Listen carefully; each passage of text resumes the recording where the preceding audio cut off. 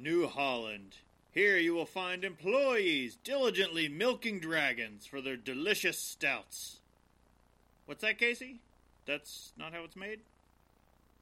Well, that's less interesting. So what are we going to talk about?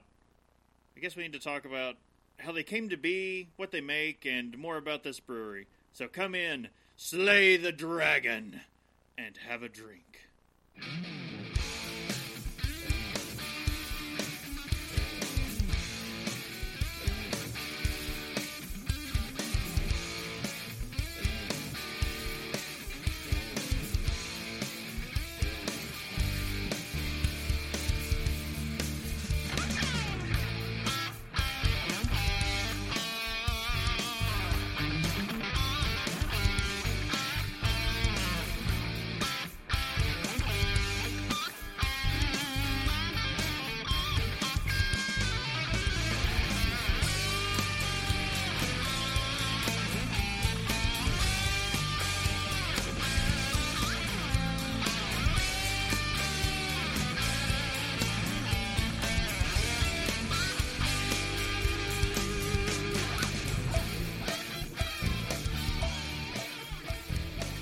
Welcome to Have a Drink, the show where you learn along with us about what you drink. I'm Brittany Lee Walker.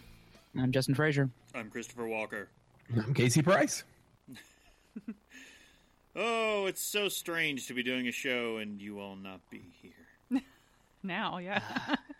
It was a long streamathon.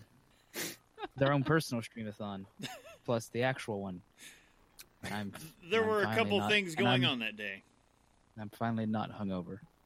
And so I think those episodes are now, the public ones are now published. Yeah. God, I'm so sorry. I was going to say, not that there was like a day-long straight of editing, and I just kept hearing cursing and her saying Bob over and over again. So. Yeah. But, yeah, so they are still on Twitch as well. But the Founders episode and the New Year's Eve episode, which we tasted through the Dragon's Milk variants, are both in the main audio feed now. No, but that was all a hoot. So Hoot nanny. Hoot nanny. Hoot nanny. It was fun though. Yeah, we had very interesting tastings. Before we get into that kind of stuff, what has everyone been up to this week? Recovering. Staring into the black abyss that is my growing alcohol problem. I mean, isn't that what we all do to go to sleep at night? Yeah, pretty much. Okay. Little nightcap. Or 40. No, just getting back into work after being off for so long. It's back to the old grind, and so spending a lot of time in the office that you don't want to be there. Yep. Well, I see why this is that special time of year when suicide rates rise. See, I've had this interesting thing. I'm not usually in the office at work, and for the past 2 weeks, and then I just found out again moving on, I will be in the office for a third week. So it is. Well, for you, that's great, because now you won't have to be in like a -1. I was going to say, I've been sitting in the office drinking a gigantic coffee, looking at my weather app going, oh, it's -10 currently outside. Boy, am I glad I'm not out there. Yeah. So that's in case anyone's not aware, it's cold here. Yes, very much. Midwest is cold. Yeah. It's not warm. No. Yeah, we went to the gym this morning, and we were hoping that it was going to change a little bit or anything. Yeah, no. We looked at, because we had the Chromecast up, and it tells you the weather and stuff, and it was like 8. It's 8 outside when we go out. I left for my half day of work today and went, the sad thing is it's as warm as it's going to be today. Mm-hmm. Ugh, it was still freezing. See, It was cold enough that I'm pretty sure if our friend Kent was here, he would just start burning things everywhere for warmth. Just, no, this can't be. Burn it all down. All right, so let's go ahead and get into this. I believe we have the return of our Untapped segment. Get riggedy wrecked, son! No, Rick, I won't. Never again. We're bringing back the old format of our Untapped segment. Because honestly, I've not been getting any badges because Yeah, they've it's a not lot been easier. they've not been It's a lot easier forefront on my mind, so I've not been thinking about them. It's easier to focus when I'm thinking that they exist. So first up, we've got Pils Perfection from Victory Brewing Company. Oh, sorry. Made with heaps of whole. Yeah, that does say flour, but not the one I was thinking of. Okay, made with heaps of whole flour European hops and fine German malts. Prima Pils from, Victory Brewing sets the gold standard for pilsners.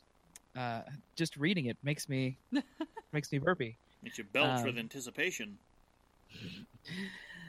This award-winning Pils brings you nothing but crisp, easy sipping. Trust us, this is perfection you've been thirsting for. Check into one Prima Pils from Victory Brewing between 1 p.m. January 1st.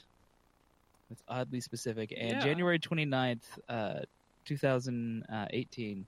And you'll unlock the Pils Perfection badge. So still got a little bit of time for that. 1 p.m. is very specific. Yeah, like that's all right. Well, that's kind of like we were just looking at from a story that we're no longer going to be talking about. There was a brewery that had a solstice beer that didn't go on sale until the day of the solstice at 10:28 on the dot, exactly the time of the solstice. Mm-hmm. So I was like, well, I see that. But this is just weird. People everywhere were trying to balance eggs. Yeah. All right.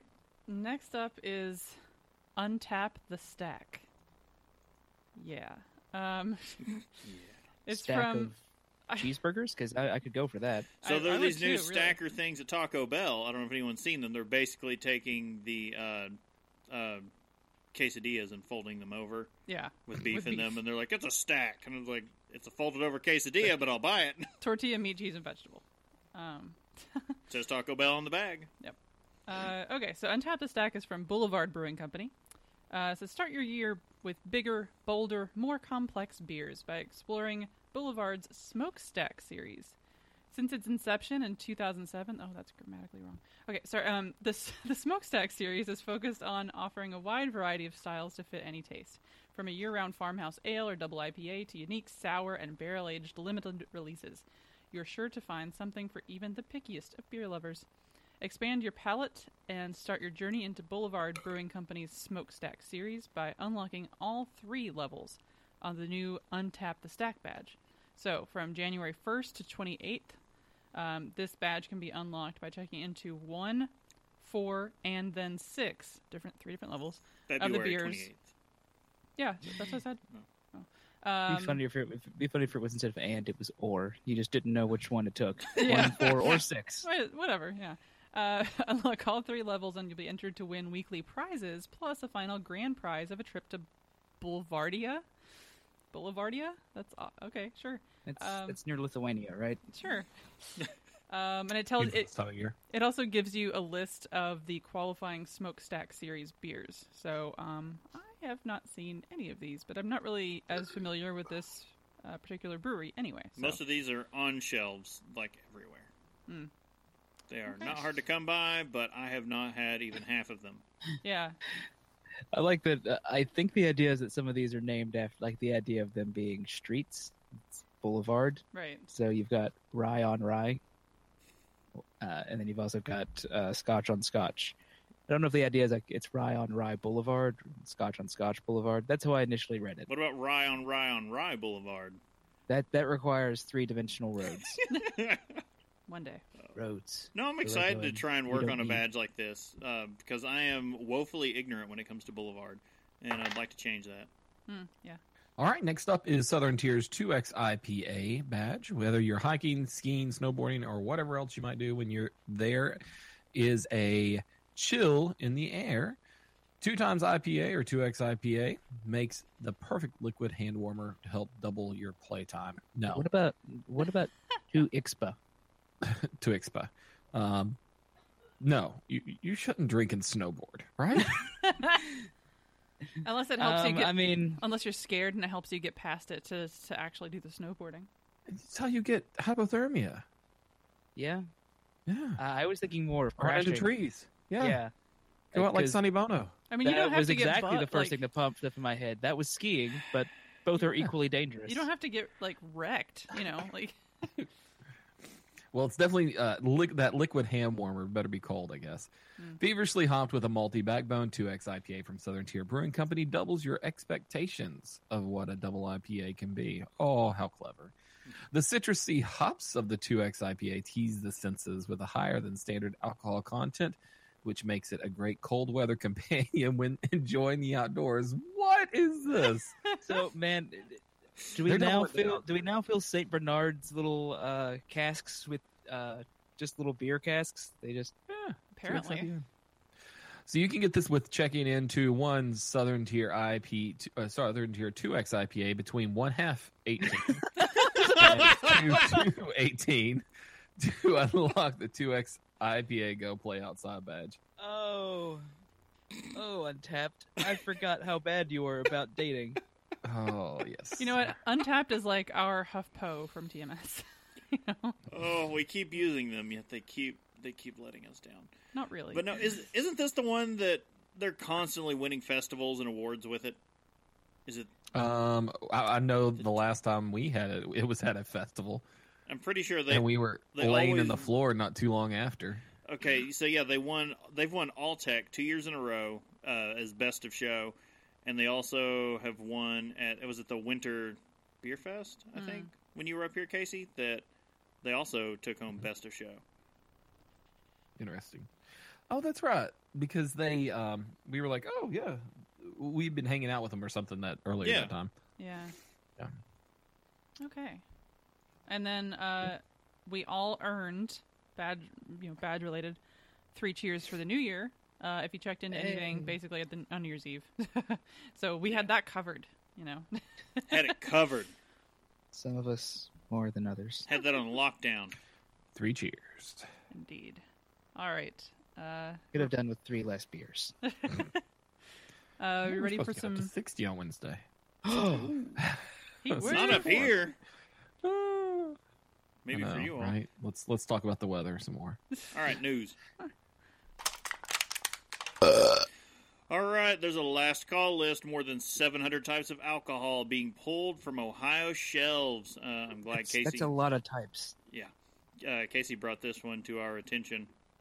If you spent the new year toasting with some spirits, you may want to check your stock. It's last call for more than 700 brands of liquor being sold in Ohio. The list includes flavors of some very popular brands like Smirnoff, Absolute, and Seagram's. The State Division of Liquor Control says certain types are being cleared out starting January 1st, 2018, and they won't be back. The Ohio Department of Commerce oversees the Division of Liquor Control and said the last call list is out with the old to make room for the new, and some brands on the list will be offered at closeout prices until they are gone. Oh, I don't need to know that. This is a lot, yes, said Tanika Heath. Hey? Heath? Whatever. No idea. What's going to be left? Beer. I mean, okay. All right, we're fine with that. Fox 45 went to Liquor and Wine Warehouse in Butler Township, where many of the items on the list were already off shelves.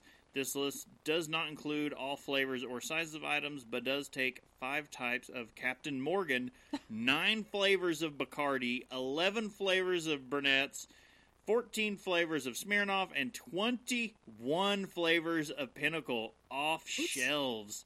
Address how many flavors there are of those. Yeah. It's I mean, kind of out of that's control. the brand that has Pinnacle whipped cream. Yeah. The Yeah. whipped cream flavored vodka. So they've got a full list on here. Are they the bacon people?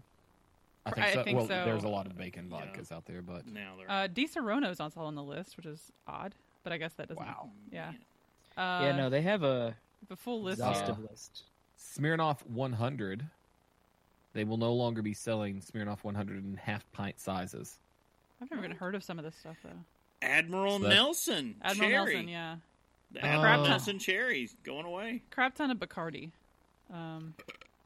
Appalachian Spitfire. First No thing on the one knows. list after shock, and I can just feel You're Matt just go. like, yeah. Good. Oh, college. Okay, yeah. So no more Captain Morgan tattoo. I don't even know what that is. No more Captain Morgan 1671 or Captain Morgan Parrot Bay, which I think was a coconut. Yeah, it is. I'm Highland fine with all Mist. these being gone. The 1 liter bottles of Highland Mist going away. Yeah. Brokenhearted, everybody, Just, Everybody is. I mean, let's... Anything really of explicit note on here? Things that people need to know about? No. Cruzan Banana? That's going away. Oh, thank God they're getting rid of the Malibu Red. Crown Royal Maple. Yeah. A lot of that one brand I rough. can never say the name of, that they have like an apple flavor, and you're getting I do not. DEKKEU. Yeah, the Kuipers, Whatever that is. something like that. The Coopers. I do not know what I'm going to do without my Pinnacle cookie dough, though.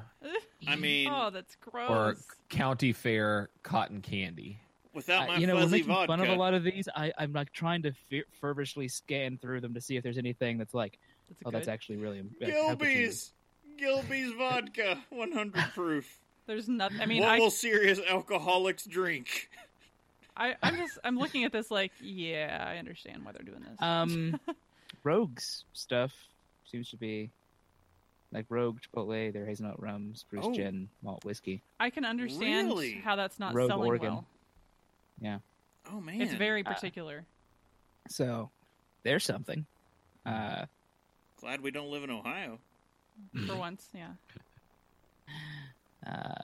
Remy Yeah, Martin. no, like there's Okay. a lot going off there, but nothing that looks like, oh, these are the premier. Like I don't see anything on there that's like, well, we're getting rid of all the scotch. So, Right. It's all Although- cheaper stuff. Tullamore Dew 10-year is gone, oh, which is a good. Mm. Well, I don't know how good, but it's a scotch that I would assume sells fairly well. I actually just got there as you said. I was like, oh yeah, so it is. It'll be interesting to see. Wild Turkey Spiced and Wild Turkey 80 on the bourbon side is leaving. I saw a couple tequilas. yeah, I'm somehow not surprised that Yacht Club Vodka is on their list. my favorite. I'm sure they just took a list and said, okay, these are the 700 items that we sell the least of. Let's just get rid of them. Yeah. Yeah. Oh, good. This is good. This is good. Old Forester Mint Julep Ugh. Ooh. is out. I mean, I Yeah. don't like mint stuff anyway, but All the flavored liquors, it looks like, is where Yeah. they're going. I think that was Mostly, the yeah. overall theme, was this intensely flavored stuff. Get it the hell Yeah. out. Okay. All right. Well, No problems there. We're all good with that, aren't we? yeah, I think think so. we're gonna be. I'm ambivalent about it. Yeah. So how are we with the fact that we've completely screwed our DNA? Anybody? I mean, I'm pretty confident now. There's now very strong evidence that alcohol can directly damage your DNA. So there's an increasing body of evidence linking alcohol consumption to an increased cancer risk, and now scientists in the UK believe they have found a plausible explanation. In a new mouse study, the team found that alcohol damages DNA in blood-forming stem cells. The culprit is a chemical compound called... I screwed it up earlier. I'll screw it up again. Acetaldehyde. Is that Acetal correct, Casey? Acetaldehyde. Acetaldehyde. Okay. acetaldehyde, a byproduct of the alcohol metabolization process. Got that one right, though. But the acetal... Acetaldehyde. I want to add extra letters that aren't there.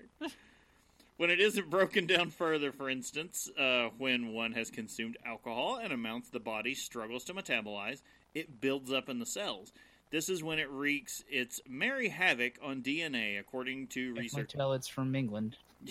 According to researchers from Cambridge University, while it wears a top hat and a monocle. How exactly alcohol causes damage to us is controversial, lead author Keaton Patel told The Guardian. This paper provides very strong evidence that an alcohol metabolite causes DNA damage, including the all-important stem cells that go on to make tissues. Previous research found that acetaldehyde causes damage to DNA, but these experiments were conducted on cells in a dish, not in a living body. So, big difference there. By using a living organism, scientists can observe the way a body responds. So this mouse study was a critical advancement in understanding what is going on. They gave the mice diluted alcohol, or ethanol. then used chromosome analysis and DNA sequencing to gauge the genetic damage. They found the... I already forgot my trick. Acetaldehyde can damage and cause double... I caught it back. Double-stranded breaks in the DNA inside these cells, permanently altering it.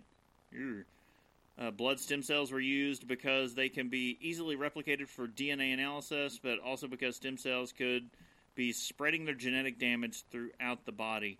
The body does have a defense against acetaldehyde, a group of enzymes called acetaldehyde dehydrogenesis? Genase. Dehydrogenase. That. ALDH. How about we go with that? When these are working properly, they neutralize acetaldehyde by converting it into acetate, which the body can use for energy. In order to see how acetaldehyde affects the cells when it builds up, the team had to genetically modify mice with a mutation that prevented blood stem cells from producing one of these enzymes, ALDH2. Yep. Man. So the protective system, drinks that we drink already contain, alcoholic drinks that we have, beer and wine especially, already contain acetaldehyde to begin with. So it's a compound that smells like green apples, and we probably consumed it. If we had anything that smelled like green apples, we probably consumed it directly when we did our tasting episode. I can't remember if we did or not. Yeah, we did. Okay. So straight acetaldehyde in the beer. Yeah. Now that is one side of it, that okay, you're ingesting this, but what it's really looking at here, and the way I first looked at it was, okay, well, if we just decrease the amount of acetaldehyde we're intaking or taking in, it would help with at the end of that. Really, it's at such low concentrations, it truly is the alcohol that breaks down in your system causing this. So it doesn't matter if it's in the beer to begin with that much. Whenever it comes into your system, most people in the world, many people in the world, have these genetic created, basically the enzymes that will help break this down. ALDH1 and ALDH2. That's the reason they had to deactivate one of those in order to keep this from, or to do the study and check and see if that was actually working in this study specifically. So whenever you are of Asian descent, however, you have a higher likelihood of having this turned off or lessened in its effectiveness. And so that's where most of the what's commonly called the Asian flush, which is a reaction that many of Asian descent will have when they drink alcohol specifically. The skin gets red. They have a reddening appearance of the face. That is partially caused by the lack of this enzyme.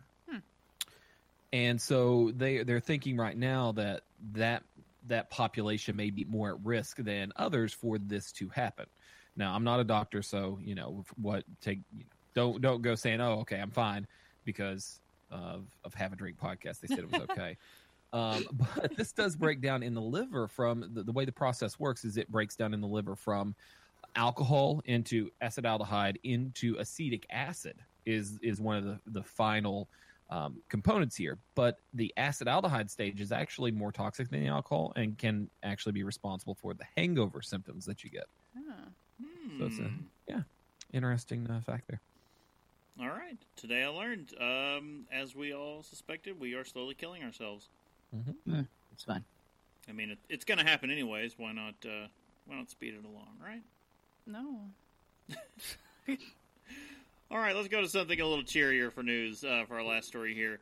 Best cities for beer drinkers in 2017. This is from Smart Asset.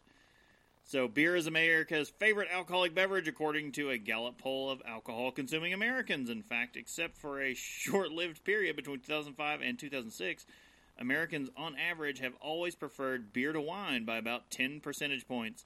But for some beer drinkers, beer is more than just a beverage. It is a way of life.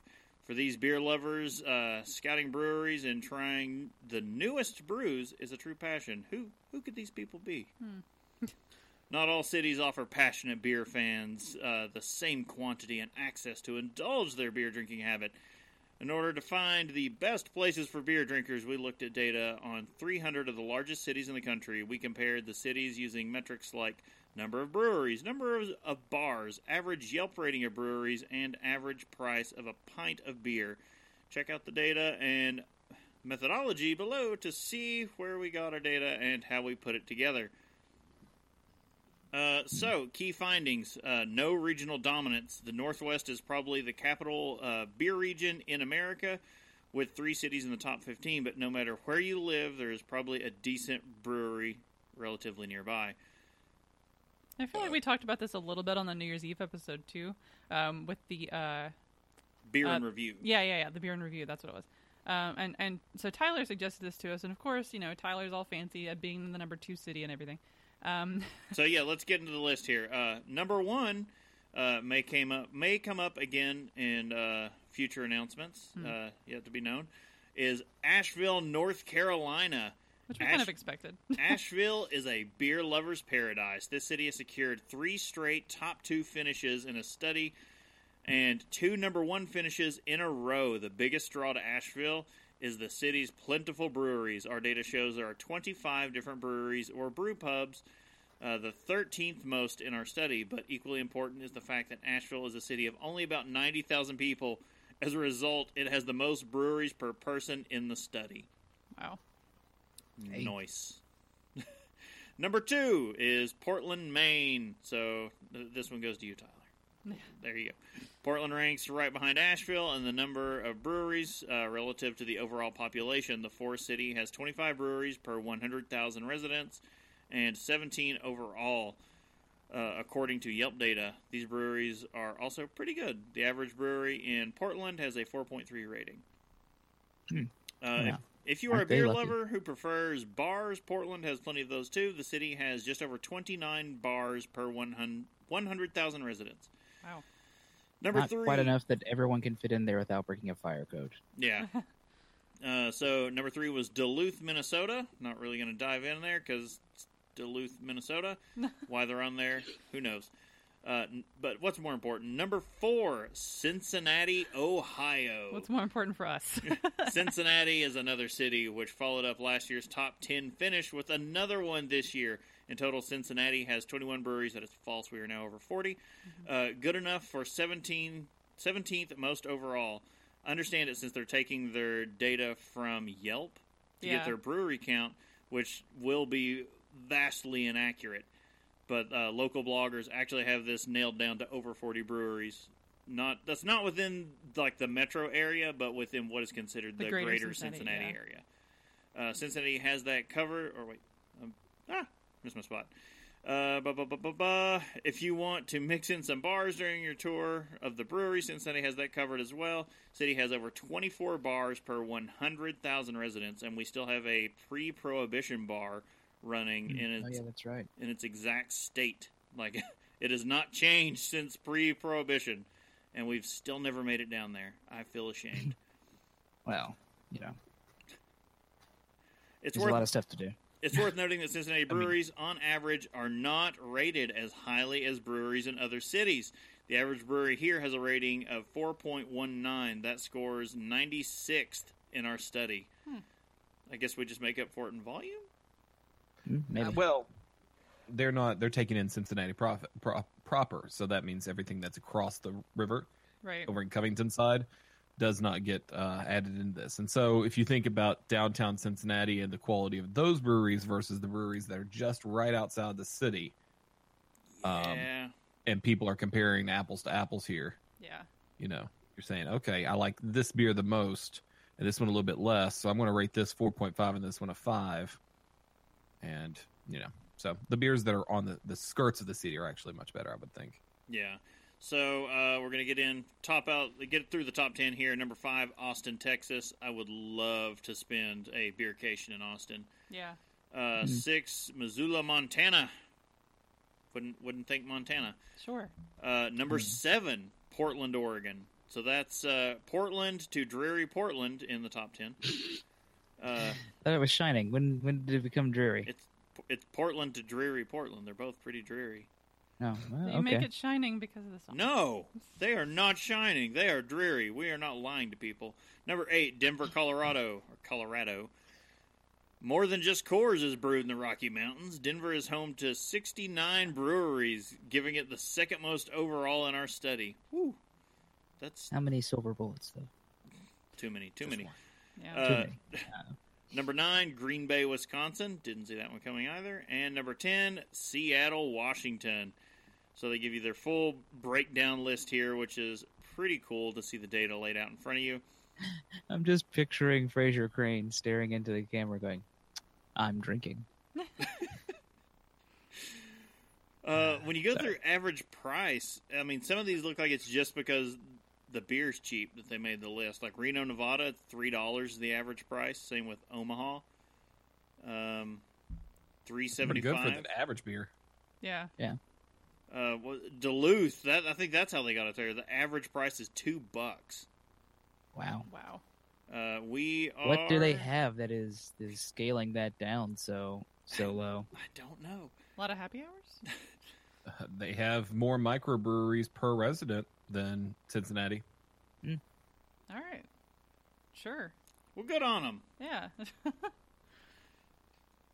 All right. I believe we have some announcements and things. Yes, we have quite a few. Oh.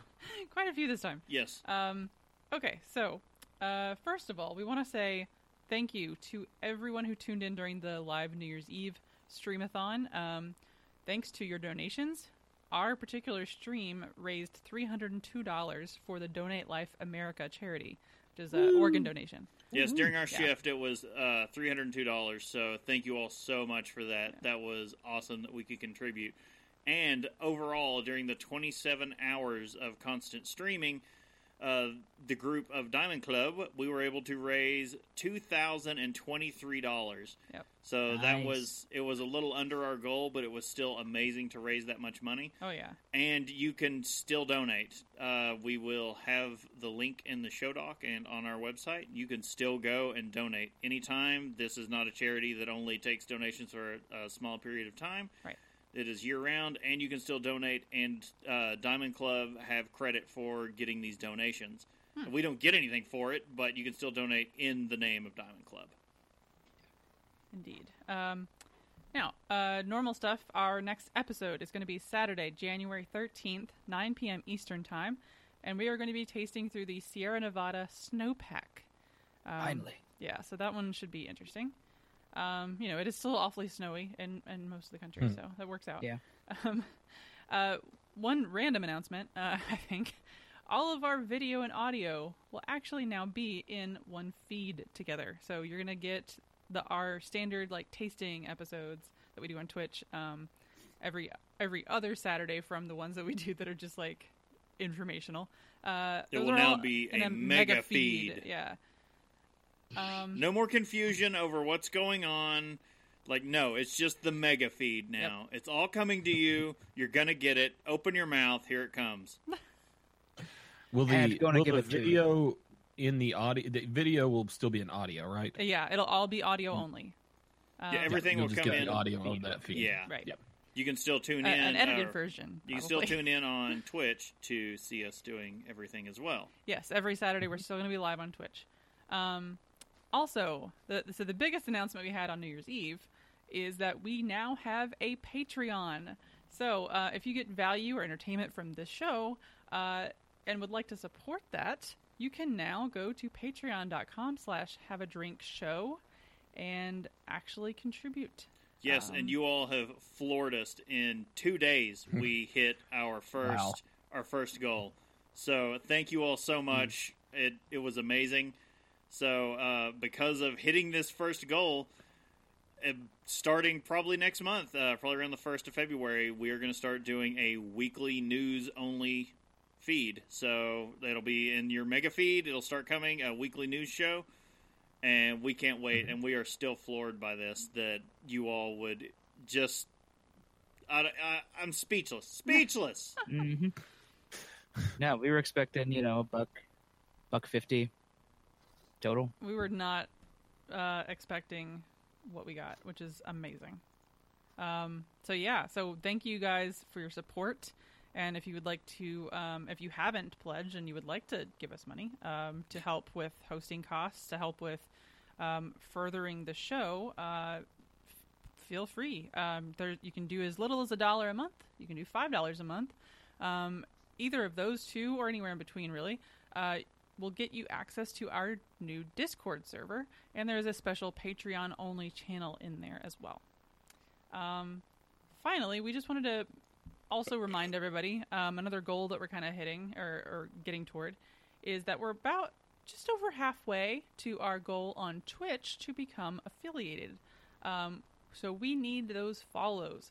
Follows on Twitch are free. You don't have to, pay money to subscribe or anything like that. So twitch.tv/haveadrinkshow.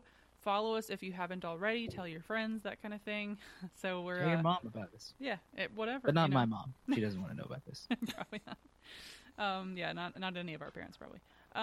But yeah, so help us out there. You can help us out either by the Twitch thing, if you don't, have the funds, or go over to Patreon and donate. So, yep, that's it for the announcements, I think. All right, I believe we have a couple topics that we need to get into. We're not that drunk. Cheeky bastards! We're not that drunk! We're not that drunk! We're not that drunk! For once, that's accurate. 2 topics. I only introed for 1.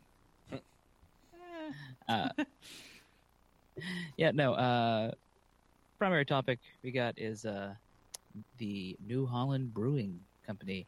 Surprised it's taken us this long to get to them, considering our general love of Dragon's Milk. And other things, although but mostly some things belong in a dumpster fire. Do they? Do they, though? You know who you are, drink. We'll talk about this later. All right, so Jason Spalding and Brett Vanderkamp. I almost said Vader. The founders of New Holland Brewing Company grew up together in Midland, Michigan, and later attended Hope College. In college, Spalding and Vanderkamp cultivated a love of home brewing, which would bring them together again shortly after graduation. Their business plan took 2 years to formulate. At the very least, they thought it through. Once complete, the pair quickly lined up investors, and in 1996, New Holland Brewing Company was founded in Holland, Michigan. I don't know word yet. I don't know if they've created a new town next to Holland called New Holland. I had no idea there was a Holland, Michigan, first of all. And known for its windmills. I kid you not. Oh my god! I came this close to putting a joke in the doc about dikes. So researching this, the original logo was a windmill. They should have kept it. No, I'm okay with their logo. I'm just waiting for the part of the script where we talk about the dragon milking. Originally, the duo's goal was to produce beer that was characteristically unique to Western Michigan. It's very specific. Their beer was well received, and the company increased production to just over 5,000 U.S. beer barrels. 590,000? Is that liters? Liters? Is that what it's supposed to be? Okay. In 2006. In 2007, the company increased production to over 7,500 U.S. barrels, 880,000 liters. In recent years, those numbers. That's a big jump in a year. Yeah, 1 year. That's a pretty big increase. And in recent years, those numbers have continued to soar, with the company currently producing 30,000 U.S. beer barrels annually. Mm-hmm. So I don't even know how accurate that last number is. That was just the most recent figure I could get. Yeah, it turns out... Maybe it's some kind of number we haven't even heard of. Maybe it's like... And, I mean, they're really amping things up right now. They're in a current can push, so they are trying to switch all of their mainstay beers over to cans. That'll be odd, I feel, having Dragon's Milk from a can. I don't know. I'll drink it, though. It's not like we actually drink it from the can, though. You know? So, speaking of which, in 2001, New Holland... Hold on, Brittany. We need to establish whether or not Dragon's Milk is going to get shotgunned. Ugh. Not by me. I'll do it. I do not want that. That is but not someone good. out there is going to do it. Someone will, yeah. I which will is really bear this unfortunate. burden. Okay, sorry. Go ahead. In 2001, New Holland introduced a beer that would change the game, Dragon's Milk. The idea for Dragon's Milk came from stories of cider brewers who aged their cider in bourbon casks. Vanderkamp set to specifically design a beer to complement the cask flavors and came up with a beer that, quote, lives in this area between a porter, a stout, and a dark ale. Dragon's Milk is a 17th century term used to describe the strong beer usually reserved for royalty. This strong ale was aged in oak for over 120 days. The aging process extracts flavors from the wood, which contribute to its complex character. Hints of bourbon flavor perfectly complement the roasted malts to produce a beer fit for a king. The unlimited release, I love that tagline, by the way, because most bourbon barrel-aged things are limited releases, and they're like, no, this is unlimited. It's year-round, get it whenever you want. We always release it. This unlimited release has become New Holland's best seller by volume and boasts what I'm considering to be the most variants on a single beer at over 34. I had to go and look it up on Untappd, and one that I could find that I'm pretty sure are official. It was over 34 variants, most of which are unbottled. They do who knows how many that just go on tap randomly. But with variants like coffee Dragon's and mint. Milk the coloring book. Dragon's Milk the t-shirt. With variants like coffee and mint, vanilla chai. Do you want to? I loved it. Thai curry, probably. Yeah, it's Thai curry, but I was trying to get Brittany to say it because she was talking about it earlier. Because it sounds gross. And maple and coffee, they can't go wrong. They can't. No, all the ones we had on our Streamathon this year, on the Diamond Club Streamathon, were all great. They were all fantastic. The s'mores and then that salted caramel. Oh my gosh. Mm-hmm. Yeah. I'm only now remembering them as you say the names. So they're all, the flavors are weighted perfectly, always, in these Dragon's Milk variants. I think there's only one, and it was just because I wasn't fond of putting those tart beers, or those tart flavors in with the Dragon's Milk last year with the raspberry lemon. Yeah. That was the only one that I've not favorably rated. That was a little off, yeah. But I think it was challenging. Like, they were challenging what you taste in a beer, what you expect. Indeed. All right, 2005 was another big year for New Holland, seeing them cross into distilling. They were one of the first craft distilleries in Michigan not attached to a winery, and are proud to also be one of the oldest. They produced 9 spirits, including Knickerbocker Gin, Clockwork Orange Liqueur, Zeppelin Blend American Malt Whiskey, and Beer Barrel Bourbon. I have to say that very carefully. Beer Barrel Bourbon. Beer Barrel Bourbon. I, for some reason, it just messed me up earlier. It's a whiskey blend that's aged in the spent Dragon's Milk casks, making it not really a bourbon, since these would be a third-use barrels. And also, it's not made in Kentucky. Technically, that's not but it's totally the rule. It's totally the rule. In 2012, brewmaster John Haggerty left New Holland to start his own brewery in Dayton, Ohio, Warped Wing.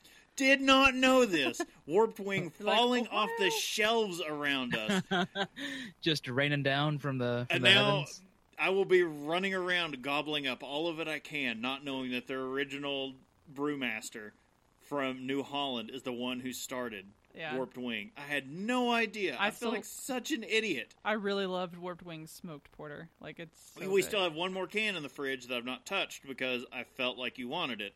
But if you don't want it, I'll completely have it. I mean, we can split it. It's fine. So, the barrels, they could, if they wanted to, they could call it bourbon. If they wanted to.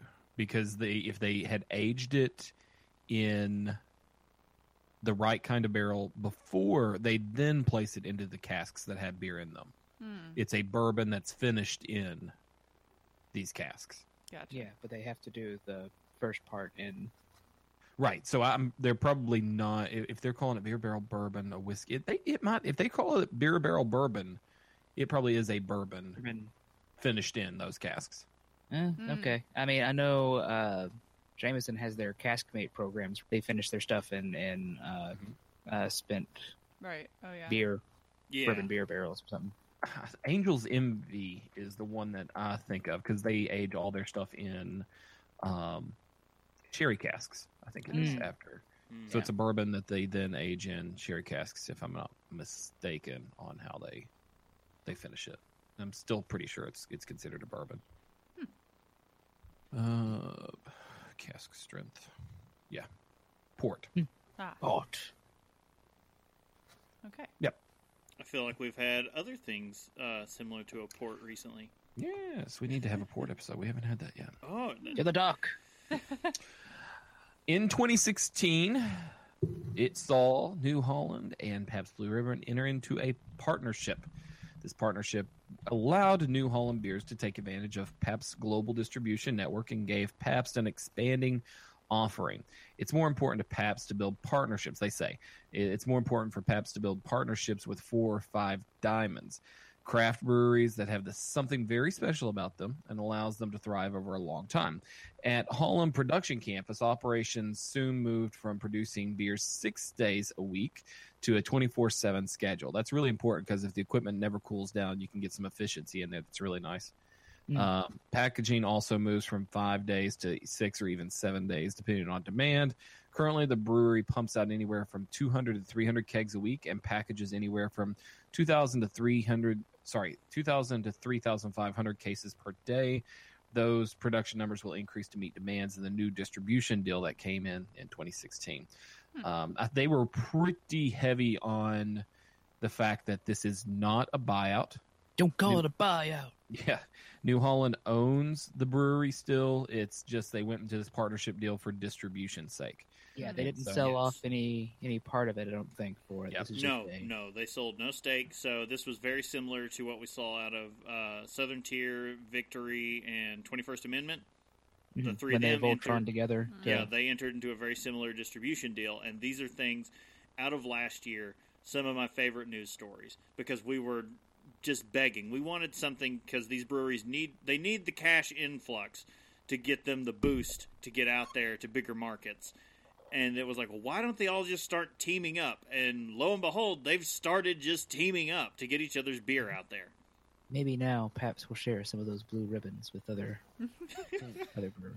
Can we get a Dragon's Milk blue ribbon? No, we No. shouldn't. No. And then, for the love of God and all that is holy. A Also- Dragon's Cask blue ribbon, where they age the Pabst in the little That's case. just running a good cask. Yeah, right? Although I do like that they keep submitting Pabst Blue Ribbon in just different categories every year at awards, and they keep winning. Yeah, But never in the same category twice. Yeah, it's never considered the same in the same category. Like I think it won gold Cream ale one time. gold or silver this year in cream ale. For some reason, Pabst was considered a cream ale this year. You never know. Sure. Where they put it. Yep. I'm All just right. picturing them doing it, and they're just like, let's see what it gets like. All right, next year, we slide it into bourbon barrel aged. Yeah, all right. See if anyone notices. Make stuff up. All right. Well, they know their market. yeah. All these beer nerds really go out to the dive bars and drink Pabst Blue Ribbon for $2 a can whenever they're out there listening to their punk rock ska band that they're so hipster with. They No, I know don't. us. That said, they sold Pabst there, and I refuse to drink it. Because That's the hipster beer. I know. Look, if there are people in Is there it still wearing, a hipster beer? Is that When still... you can't have craft, you have a Pabst. if there's someone in there wearing skinny jeans and a flannel shirt, lo and Trucker behold, hat. there's going to be Pabst on draft. feel like All right. this is showing it. Anyway, Let's get into our. one other thing before we move on. When we were mentioning buying steaks, people buying steaks in each other. Again, all I picture is someone coming up to like, oh, let's go to like, let's say they didn't do it, but let's say like Pabst is buying steak in New Holland. They go, all right, we're buying steak. All right, here's your porterhouse. Here's your ribeye. I want someone to do that very badly. Could be just that I'm hungry. Steaks just sounds good anyway. Okay, let's go into our second topic I'm here. drunk. You're drunk. Everybody's drunk. Yeah, give me a few minutes. I feel like that was appropriate for this. Sorry. I mean, we've only got so many topic Yeah. intros there. So we're going to go ahead and talk about, since we got a little hammered and forgot to talk about it actually on New Year's Eve. Well, not even hammered. Like, we had so much Don't, going on. no, Brittany, you can say hammered, at least when talking about some of us. So I we say- couldn't. say, well. The plan was, so if you want to go to the videos, you can actually go watch what we did on New Year's Eve when we drank. We were supposed to talk about all this stuff during the Founders episode. We were supposed to talk about so much to do. Yeah. We barely mentioned the beer and review from the Brewers Association. So I left that out of this, but this is our year in review, best of / predictions, since we were too drunk to remember on New Year's Eve. Yeah. So last year on our New Year's Eve Streamathon episode, or not Streamathon, no, one of our year in review episode, we all picked our top 5 beers for that year, and then in theory we were also supposed to make predictions, but I think only one of us did. 2 of us got through predictions. Okay, so last year my top 5 beers were Rubus Cacao from Madry. Unfortunately, there were a lot of local ones, or 2 local ones. Sorry. I'm thinking of it's like the half the list. Rubus Cacao from Madry, which is a raspberry chocolate stout. Rum barrel aged snow shovel from Braxton, which is a winter warmer. Oh, man. Yeah, I mean, I almost wanted to put that on my list this year, even though I didn't have it. yeah. Hazelutely Choctabulous from Rogue.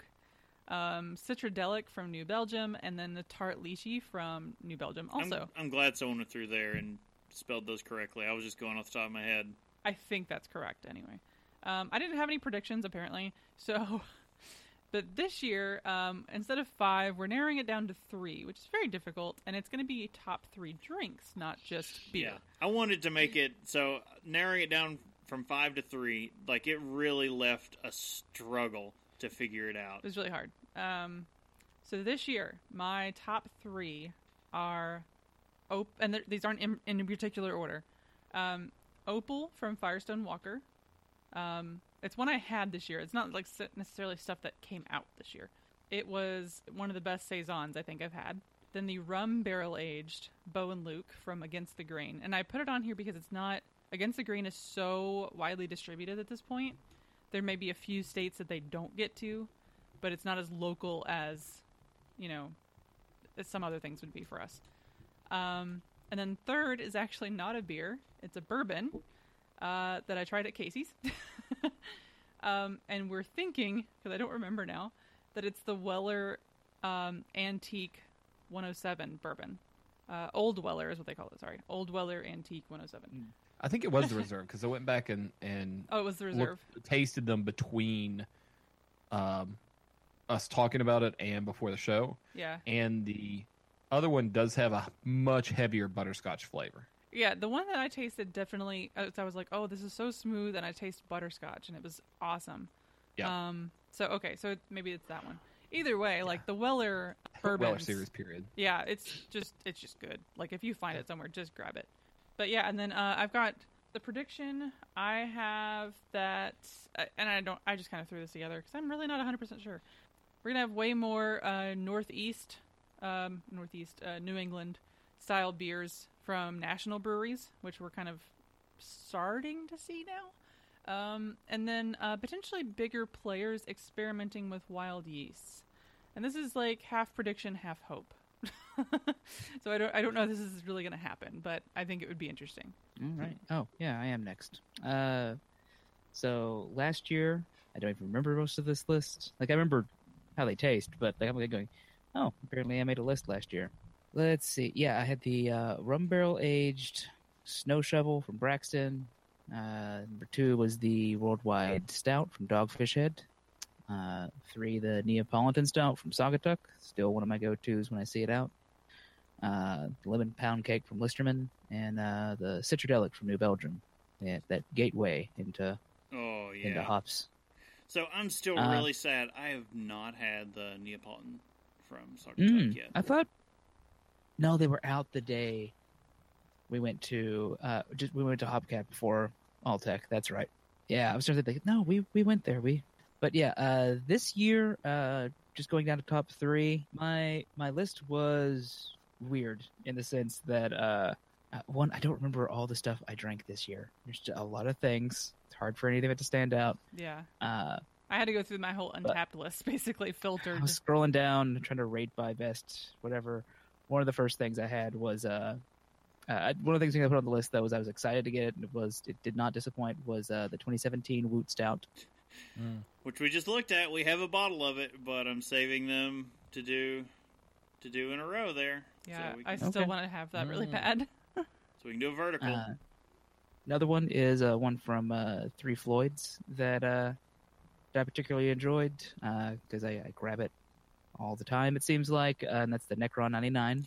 Very surprising because it says Scottish real big on it. And so you're like, oh, it's going to be like a Scotch ale. Boom, hops. Because Three Floyds, I Because think. they're going to hop all in your face. They will. Not for everybody, I admit that. That said, it's one of those, like, the name got me, like, that supposed to be Necrons? I mean, okay, sure, let's see what... All right. No, I actually, that was another one of those things that helped increasing my, let's say, my hop flavor profile. And giving you a good nerd on, we'll call it, when you look, you're like, no, it's just straight up like Warhammer 40k Necron on the label. Yeah, it kind of is, with a mohawk. Yeah. And last is something from the Christmas episode, because it impressed me, the hot buttered rum. Oh, that It made the list, too, because I was Yeah. thinking about it this morning, about, man, I could go for a hot buttered rum. It came close to making like my list. It was like a bourbon kicked it off. That's the only reason. I almost just made the whole list that Christmas episode, but but hot buttered rum, especially if you drop a chocolate bar in there. Oh yeah. Oh, yeah, as we That discovered. was interesting, yeah. Just, start dropping you some chocolate in there and let it melt in with your hot buttered rum. Oh. Mm-hmm. And then my predictions for this year are nothing, much like last year, because I am dumb and I cannot prognosticate. Oh, geez. All Cheating. right. Honestly, I can't guess on what's going to happen in the future. Like, there's just stuff is weird and it changes a lot. It's difficult, So- yeah. All right. So last year with the 5, I was I kind of all over the board. So last year, I said Anchor Porter. That was delicious from Anchor Brewing. Love it all the time. Hazelnut Chalk Tabulous. Fantastic. I'm waiting to find it in bottles again. Tart Lychee from New Belgium. Yeah. I really wish. So they're at the end of the year last year, the biggest liquor store around us blew out all their old inventory, including their Tart Lychee bottles, for like nothing. They had them down to like $3 a bottle. And I was always just like, because I had so much beer, I was like, I can't justify it, even though it's that cheap. And now the only place in town that still has bottles are selling them at full retail price, $18 a bottle. And I cannot, just like knowing that it was so cheap at another time, I can't bring myself to do it. After that, I had Heady Topper from The Alchemist and Black Note from Bell's. And my prediction last year was Brittany's prediction for this year. Because she knows it's happening. That's like stacking the deck. I said New England IPAs would hit national breweries. And again, I was off by a year because she's already seen all the calendars to know that every national brewery is going to be offering a New England IPA. That's Most not- of them as a new year-round offering. But that's not like a real thing because I probably have seen. I don't remember that stuff.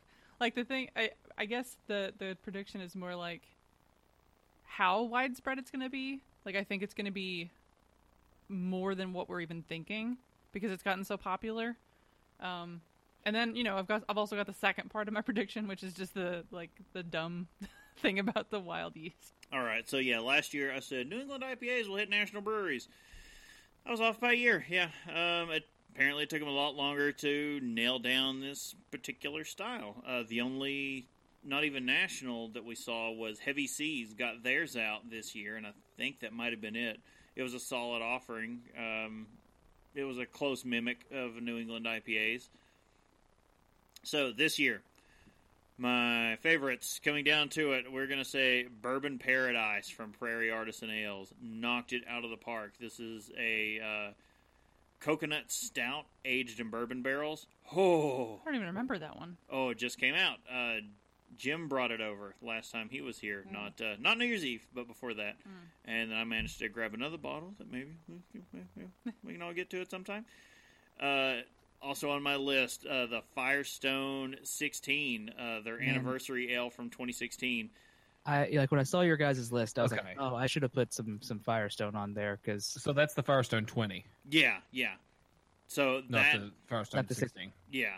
So that one was amazing. Our good friend Nick brought that out to Nerdtacular, and Listener, patron, you know. yes, Nick, listener, patron, scholar.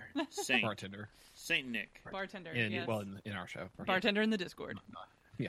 So no, he just showed everyone up. So we brought a bunch of local stuff, and I was like, okay, I need to run the gamut on things. I'm gonna bring some wild ales. I'm gonna bring some IPAs. I'm gonna bring some stouts.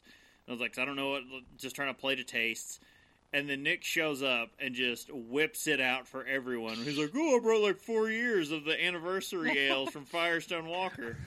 I think it was like just different styles, but yeah, some really good stuff He there. just That- laid it out on That the barley table, wine, yeah. and no one could compare. Yes. I forgot about the barley one until this exact second because I was too drunk to check in at the end of Nerdtacular. Mhm. Oh, yeah. That next day was rough. Is all I'm gonna say. Because we were like, oh yeah, let's go even higher up the mountain. But anyway, No. closing out my list, it was a toss up, so I had to throw them both on there. It was between the French Toast Double Brown or Sticky Treats from Funky Buddha. So, and this is going to lead directly into my prediction. My prediction is that we are going to see the sweet pastry beers jump the shark this year. It's going to get so bogged down in the market. They're going to get so over the top and crazy. They're going to be so in your face that finally people are going to have enough of it. But I do have to say that, like, Funky Buddha, beyond almost any other brewer, they have nailed it in these beers tasting just like what they're labeling. Like, the French Toast Double Brown tasted like French toast. Like, no joke, you tasted every single element of French toast in that one. And Sticky Treats tasted just like Rice Krispie Treats. Like, every single note, it was just like drinking a Rice Krispie treat. But I think the peanut butter and jelly I think I had was very Oh. similar as well. That sounds fine. So yeah, Okay. those really, I think we're going to see the growing into that, and we're already seeing a lot of articles come out about that, about how beer lovers might be losing the meaning of what beer is with that style of beer. So last year, my top 5 picked a Phantom Saison, then Hetty Topper, Pearl Necklace by Flying Dog, Cantillon's Rose de Gambrinus, and then finally, top of my list was a Session IPA from Hilton Head Brewing Company. I did not get to go back there this past year. I may get to go this year. We'll see. Prediction of last year was end of high dollar buyouts. Ding, hit that one on the head. Yeah, the last one that got bought out, we'll talk about that here in just a second, but the last one that got bought out was last year. 5,000 breweries is the limit, and we've hit it, is one of the things I said. Currently, we've beat that by 20%, so Yeah, you I'm going to missed say that I'm one. wrong on that, but I'm still bullish on this prediction. I think that we've had a lot of breweries that are, I mean, the breweries that have opened are not doing what they would have been doing years ago, I don't think. We've had Blank Slate and 8 Ball in the greater Cincinnati area alone close. They morphed into something else, but it wasn't. I mean, those were both closures in Cincinnati, which is one of the top beer cities in the U.S. So this is something I think we'll be seeing, maybe not next year, maybe not this year coming, but maybe in like a year or two, we may be seeing this. Yeah, we discussed in another episode briefly about, when are initial loans going to be on call? Like, when are banks wanting, the bigger payments? When are these payments going to start piling up that breweries can no longer put off the payments if they're unable to make them? Well, no, they're making payments just as soon as they start the brewery. Banks will give them the loan out, and they make payments starting basically a year or so after they've really went in and started making beer. But the key to that is that the amount that they're making whenever they come in may not be what they're expecting. And these breweries that have been around for a long time may be getting the boot. It may not just be the new breweries, but the ones that have been there and just haven't really kept up with the times. We've lost a lot of those, but folks like Blank Slate came into it. They've been around, I think, a while, and they just weren't changing as quickly. It cost a lot more money to put in the equipment and grow, and I don't think they were willing to add that much more. They were in a bad location. They were open before tap rooms were legal in the state of Ohio, and so their location wasn't selected for patrons to be coming into the brewery. So it's in a bad location. The building was not suited for it. And that the market shifted on them that quickly. Yeah. I think we're in a year of what will be, and you can't really prove this one way or the other, so it's not really one of my true predictions, but I feel like it's going to be a year of bad beer. I feel it's going to be a year of breweries that do open aren't going to be great. And so they're going to suffer on that end. Their location may be the only thing that saves them. Also, we joked that AB InBev would try to buy a small craft brewery and get into the sours market. Well, kind of. Wicked Weed would not be small, but they definitely are in the sour game. So I could now say no. AB, I would say on a whole, like as a group, we kind of nailed that one. We were joking, saying about a local brewery. We're like, oh, they'll buy them just so they can get into the wild and sour game. And then no, they went for Wicked Weed, and it's like, holy crap. Yeah. I said more fruity beers that weren't Gosa, but were slightly tart. Not these crazy sours, but like just slightly tart. I think the Urban Artifact came along and said, "You know what? Shut up." I think it's slowly going there. I don't think it's necessarily. We haven't seen the Gosas come out like they have been. No. The year prior. We have been seeing a lot of sour beers, though. But everything's kettled sour, and I hate that. I hate kettled sour beers. Yeah, I'm not a fan of kettled sour. Really, there's only... I like some barrel-aged kettled sours, but that's... You throw it in a bourbon barrel, and I'm probably going to love it. Yeah, I like the bacteria that kind of grows over a long period of time. You get a little bit more complexity, a little bit more depth, and the stuff that's there. I like that. Then I also want to say last year I said a drop of IBUs with more fruity and aromatic hops being on the rise. I don't know exactly how this fared out in numbers since, but to me it looked like there were more fruity hop beers, more fruit in beer this year, and not as much on the let's push the IBUs really bitter. I think it definitely went more sessionable. Yeah. On the bitterness. They weren't going as nuts on IBU being the. Yeah. New Lord came out in 2016, so that I think was one of the top ends. So I was willing to give you that one. No, I think you called both of those. There was, because those were kind of separate predictions that you had made. I'd listened to the episode earlier to get all these. So yeah, I would say you called the drop in extreme hoppiness and IBUs. We'd stop seeing these, 100+ IBU scales, and it would drop, and we would see more fruity hops and more aromatic hops, when that may come in with our story earlier in this year about the over-ordering of hops, and now you have a bunch of hop farmers who have to sell these extremely fruity aromatic hops at a big discount. Mm-hmm. Top 3 beers of the year, or top 3 drinks of the year. Imperial Rum Barrel Aged Pina Colada from the Funky Buddha Brewing Company. Oh. Getting hot in the brewery. It was good beer. Really good beer. It was closest to El Coco that I had found as far as being flavored-wise. Very similar. Also that smoothness and freshness that it came with. Firestone Walker 20th Anniversary. That was another one that was on my list, definitely. Yeah. And then this one goes into my prediction and one of my favorites for the year. I stumbled upon the Henry McKenna Bottled and Bond 10-year bourbon. Woo. And it is one of my favorites. It is my favorite bourbon of the year, I think, as far as what I've discovered this year, new this year. Try to not repeat any of my same. If I have something 2 years in a row, I try not to repeat. Right. It'd be my best of the year. So, my predictions.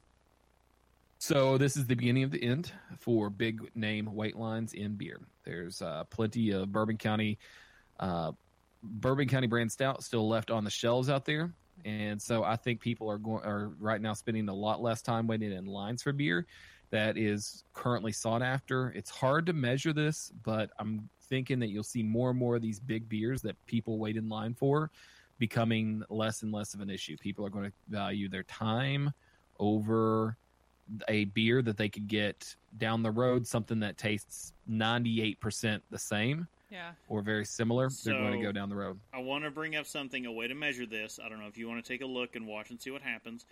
So, Hoof Hearted, they're in Columbus, Ohio. Right. They are currently the most sought-after beers in our region. And they currently, for the Most sought after releases... beers that don't have a hippo on the cover. Yeah, pretty much. So, they sell tickets for their releases on Eventbrite. You have to buy a ticket just to show up. With your ticket, you get, I think it's like 2 4-packs of whatever it is they're releasing, and when you get there, you can decide to buy more. But with your ticket, you get the 2 guaranteed 4-packs. And they currently sell out of tickets, and it is, from what I'm told, a complete zoo every time they do a release. So the reason it's going to be difficult is because these breweries like to say, "Oh, at our brewery we released this, and 5,000 people came to our brewery, and that was 10% more than what we had last year."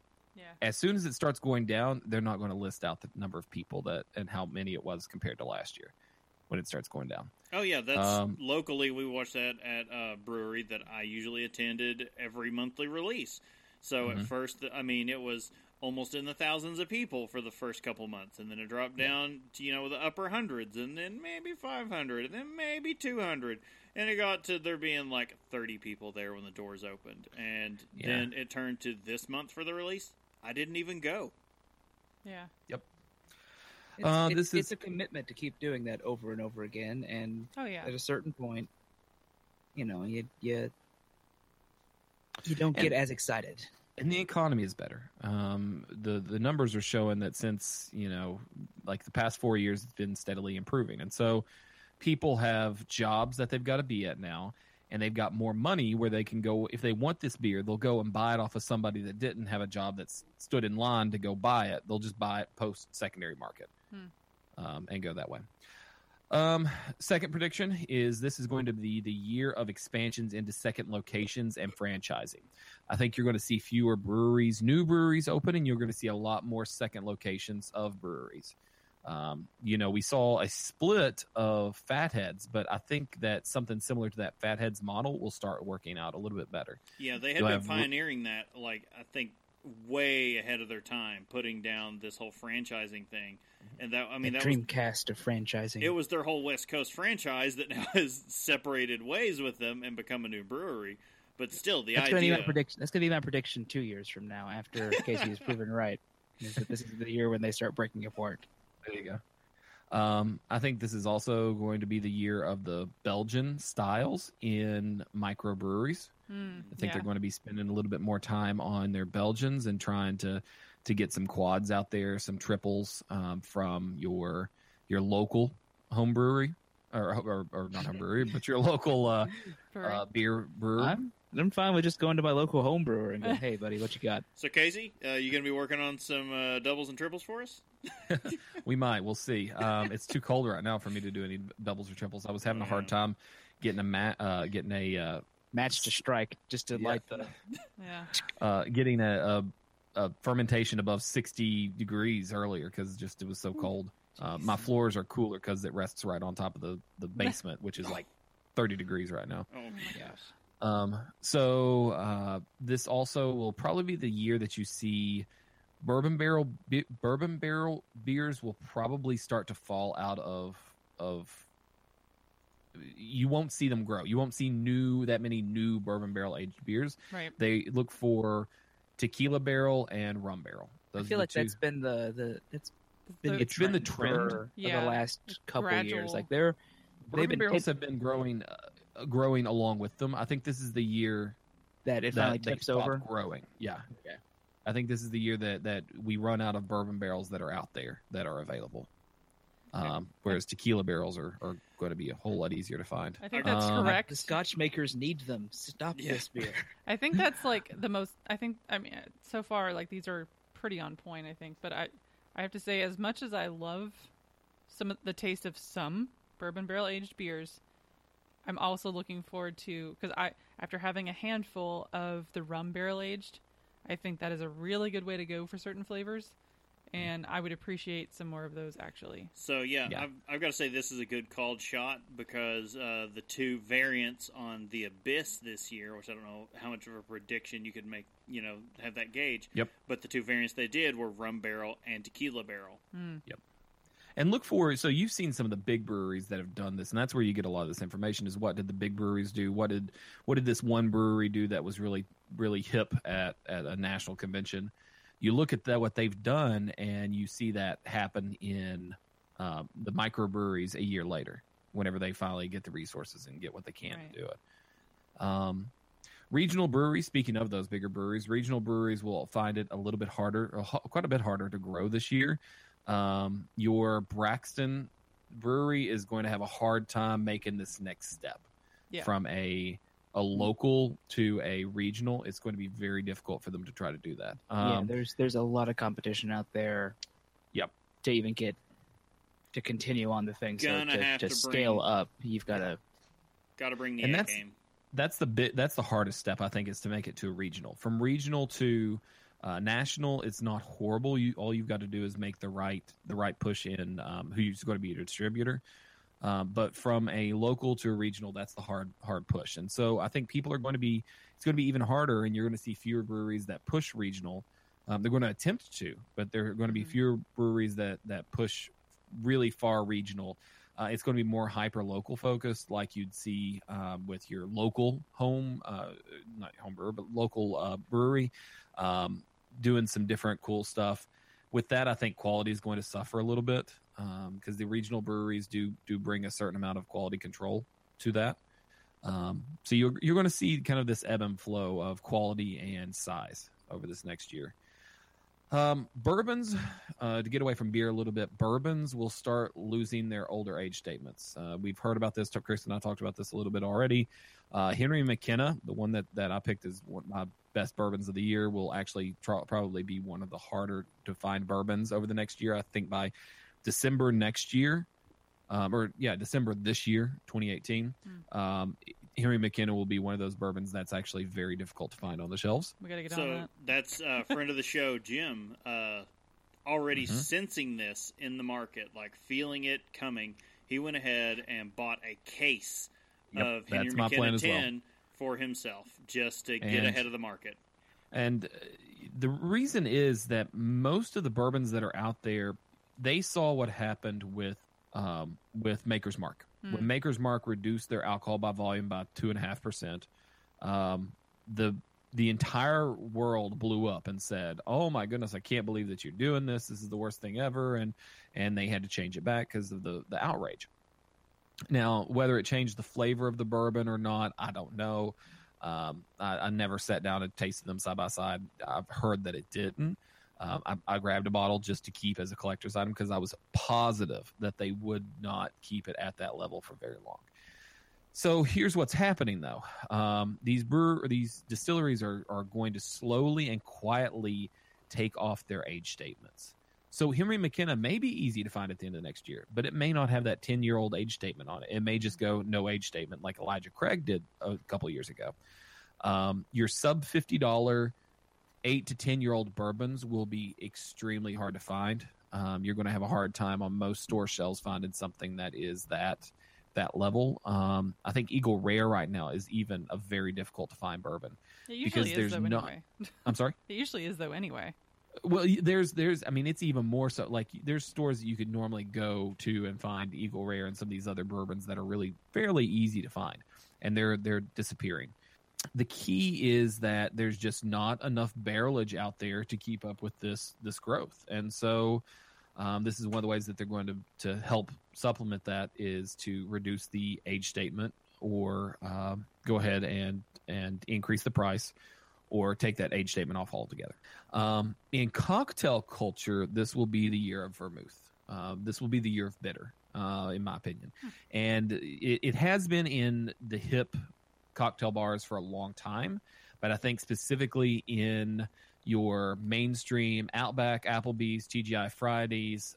These are going to be the places that you're going to start seeing hip cocktails like a black tea old fashioned, something with a little bit more bitter kick. Your upscale bars will start to find their way into a little bit more of the Amaro. I had not really looked into this until a couple weeks ago. We talked about it over Chinese, I think, Chris. Yeah. This spirit that's very, very close to vermouth. And so the fact that I think this is on the rise will spread more into the cocktail culture of upscale hipster style bars, the beardy bars, as they are. Hey. Offense is taken. You're going to find more drinks that are featuring liquors, vermouths that are like that. You'll also see high-end bars start making even more bitters and bitter additions like vermouth. So you'll find their own bitters contraption in the back, maybe a barrel that's full of bitters that they'll just go and take a drop or two out of, or these bars that will have a barrel that they'll go and do their vermouth straight out of the barrel. And so you'll find some more hip bars starting to do that sort of thing. Makes sense. Okay. Yeah. So that's my rundown for the year, and mainly I have so many just because I want to see how well I do compared to the year prior. You've got some good predictions. Yours in were there. so much more well thought out than the... I keep mine very simple and to the topic I know. Yeah, pretty much. Speaking of which, let's find out what everybody's been drinking. Drink with me, friend. All right. Oh, we didn't keep the scary version of this. No, God, whatever no. that was. Thankfully, that was just a nightmare that we had. So the beer you have, I have now bought 3 times, intending to drink it, and have never even got to try it. You can have what's left. I should have given. I'm sorry. You knew what you did, Brittany. It's fine. Own up to it. Yeah. To be fair, I'm not that much of a fan of it. Oh. So the beer is Black Tulip. It's a Belgian-style triple from New Holland Brewing. 8.8% ABV, 21 IBUs, 3.91 out of 5 on Beer Advocate. And I have to read the description from the bottle because I couldn't find one online that was good. Elusive, mysterious, and alluring. Hints of banana lie within layers of fruity esters which are balanced by slight spiciness and a drying sweetness. And then it gives some pairings and crap. Yeah, I guess. It smelled like vinegar, and it has this, like, nail polish remover quality to it. So... Wow. I taste no banana, which I'm very sad about, because I like banana. It's a triple. I can kind of see getting to nail polish removal. Yeah, triples can get there. But it's that doesn't mean it's a good thing. But I could see it. What's it? Ethyl acetate, I think is. Yeah. Yeah. This is the. It's a Belgian yeast character. Yeah. It's the prominent flavor of Golden Drac. Yeah, but it's nail polish remover. Like, I don't understand. Like, I've been drinking it, and I'm just like, yeah, whatever. Because after a while, it's like, I don't know how to. Like, you just kind of get used to the taste, and it's like, it's not so bad that I'm just like. You just accept that this is your life now. Yeah, like, what was the one that I just it wasn't like fruit wood bad, but it was because that's now my new measure. Straight tussin equals fruit is bad. I think it was your only dump of the night. That was it was between that and DKML because let's be serious. Yeah, DKML was one done. Little dick kicker malt liquor. So yeah, I drank it. that was fine. sadly like not an astounding thing from Founders, that whole lineup. But anyway, I'm just not a huge fan of this, and I usually like a good amount of Belgian style beers, I think, but this is just not. This is just nail polish remover. I'm sorry. No, you don't need to apologize to us. You need to apologize to the brewer. Yeah. No, I won't. So Justin, Or does he need to apologize to you? I think that's more Yes. accurate. Yeah. So Justin, why don't you go ahead and wash that taste out of our mouths? What? With what you were drinking. Anyway, I'm drinking the OG as far as our weird flights go, I guess. I'm drinking some dragon's milk. No special versions. No chai kumquat. No, it's Kumquat beers. That's this year's beer. Well, then Urban Artifacts way ahead of the curve. I Oh, mean, yeah. aren't they always? They usually are. Go strong on kumquats. Like I try to do. It is to episode. This is a New Holland beer. It is style American Double / Imperial Stout, 11% ABV, 31 IBUs, the 4.04 out of 5 from Beer Advocate. The brewery description is different from the bottle description, which I find strange. The brewery description is a stout and roasty malt character intermingled with deep vanilla tones, all dancing in an oak bath. That's the best description, I think. Yeah, I was going to try to read the other one on the back, but like as I read that, I was like, never mind. That'll do. The oak bath. That does it. No, you know it. You love it. It's Dragon's Milk. You would think I would drink more of this, but it's one I love. But it's one that I have so many other barrel-aged things that I don't go and like seek this out because I know I can always find it. Well, especially after Yeah. you've had the variants of it, you're just like, oh, well, I guess, It's like, oh, Yeah, but like Dragon's Milk's fine. the original is still good. Yeah. It's got nice vanilla flavors. It's got a nice dark sort of flavor to it, I guess. It's good. I love it. You know it. It's Dragon's Milk. All right. I'm going to get a little controversial. You're gonna pour that out and put it into a grease fire. So my beer, if you are a longtime listener, you will know God, this let's beer. not think about how long ago that was. I know. This is Pilgrim's Dole from New Holland Brewing Company. This is a wheat wine ale. This is their take on the barley wine style. Comes in at 12% ABV, 68 IBUs, a Beer Advocate score of 3.98 out of 5. And the Way brewery's too high. The brewery's description: Pilgrim's Dole is a barley wine style ale made with 50% wheat malt, or what we at New Holland call a wheat wine. Pilgrim's Dole blends warming and slightly sweet flavors with a unique caramelized character.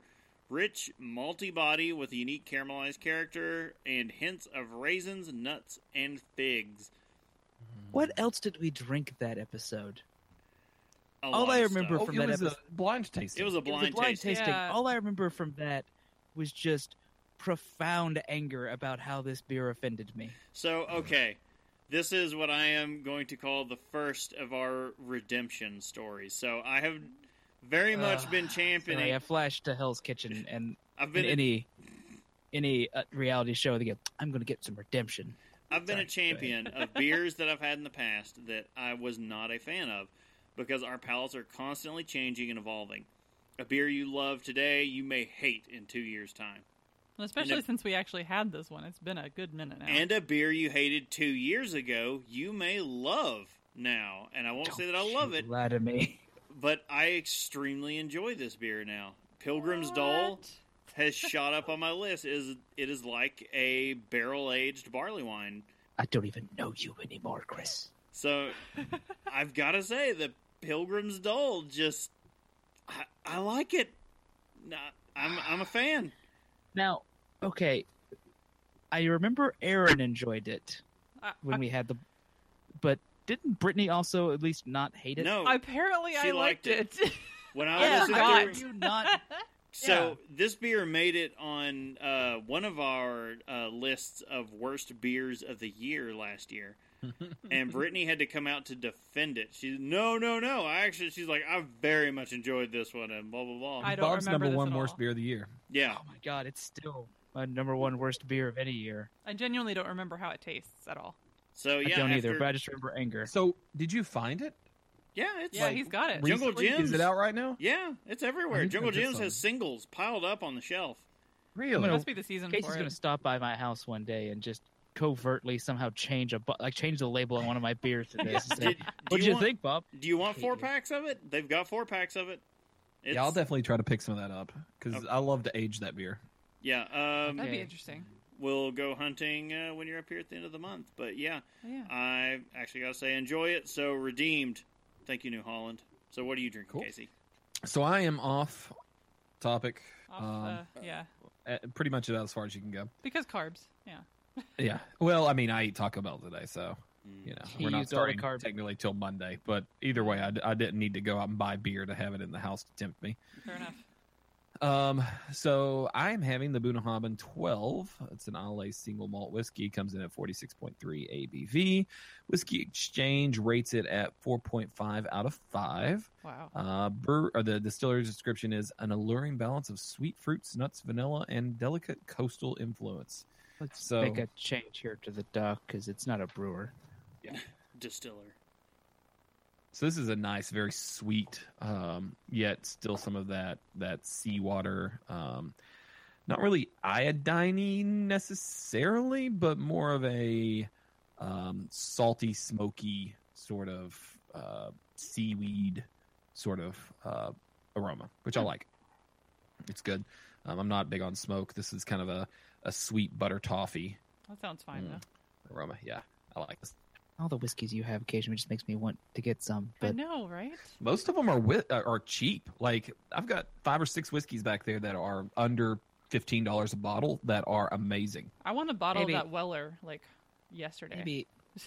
maybe after I potentially move later this year. Oh? Yes. Oh. Mhm. I don't that think I'm kind of heading moving. up that way, Yeah. unless there's a wild change. Yeah. Yeah. It just meant out of my current apartment. All right. So don't want to have to lug around even semi-expensive or affordable whiskeys that will shatter in transit. If I could give one whiskey recommendation out there, Yes. the Evan Williams Black Label comes in around $13. Most of and did I hear I think I heard a rumor, maybe from one of our folks that was over, that you could only get that in Kentucky possibly. But if you can't, the Evan Williams Black Label is an amazingly good cheap whiskey, and you should get that for sure. Cool. $13 a bottle for a whiskey that tastes amazing. That sounds fine. That's Yeah. highway robbery. I won't believe it, sir. All right. I think that does it. Not a ton of information on New Holland, but we've managed to split the episode up to be a good starter for the new year, I think. Maybe. Maybe. So, if that's the case, then you can visit us at haveadrinkshow.com for useful links and info about us. Also look for Have a Drink Show on social media, twitch.tv and YouTube. YouTube. Don't forget, you can tell us your favorite drink, ask a question, or just leave some general feedback. You can use the email address feedback@haveadrinkshow.com, or you can use the feedback page on the website. Yes, and all joking and fun aside, guys, please drink responsibly. Yes. So check us out next Saturday for our another live episode. And remember to check out our new Patreon, patreon.com/haveadrinkshow. Once again, I'm Brittany Lee Walker. I'm Justin Frazier. I'm Christopher Walker. And I'm Casey Price. We'll see you next time. Bye, guys. Tired. Bye.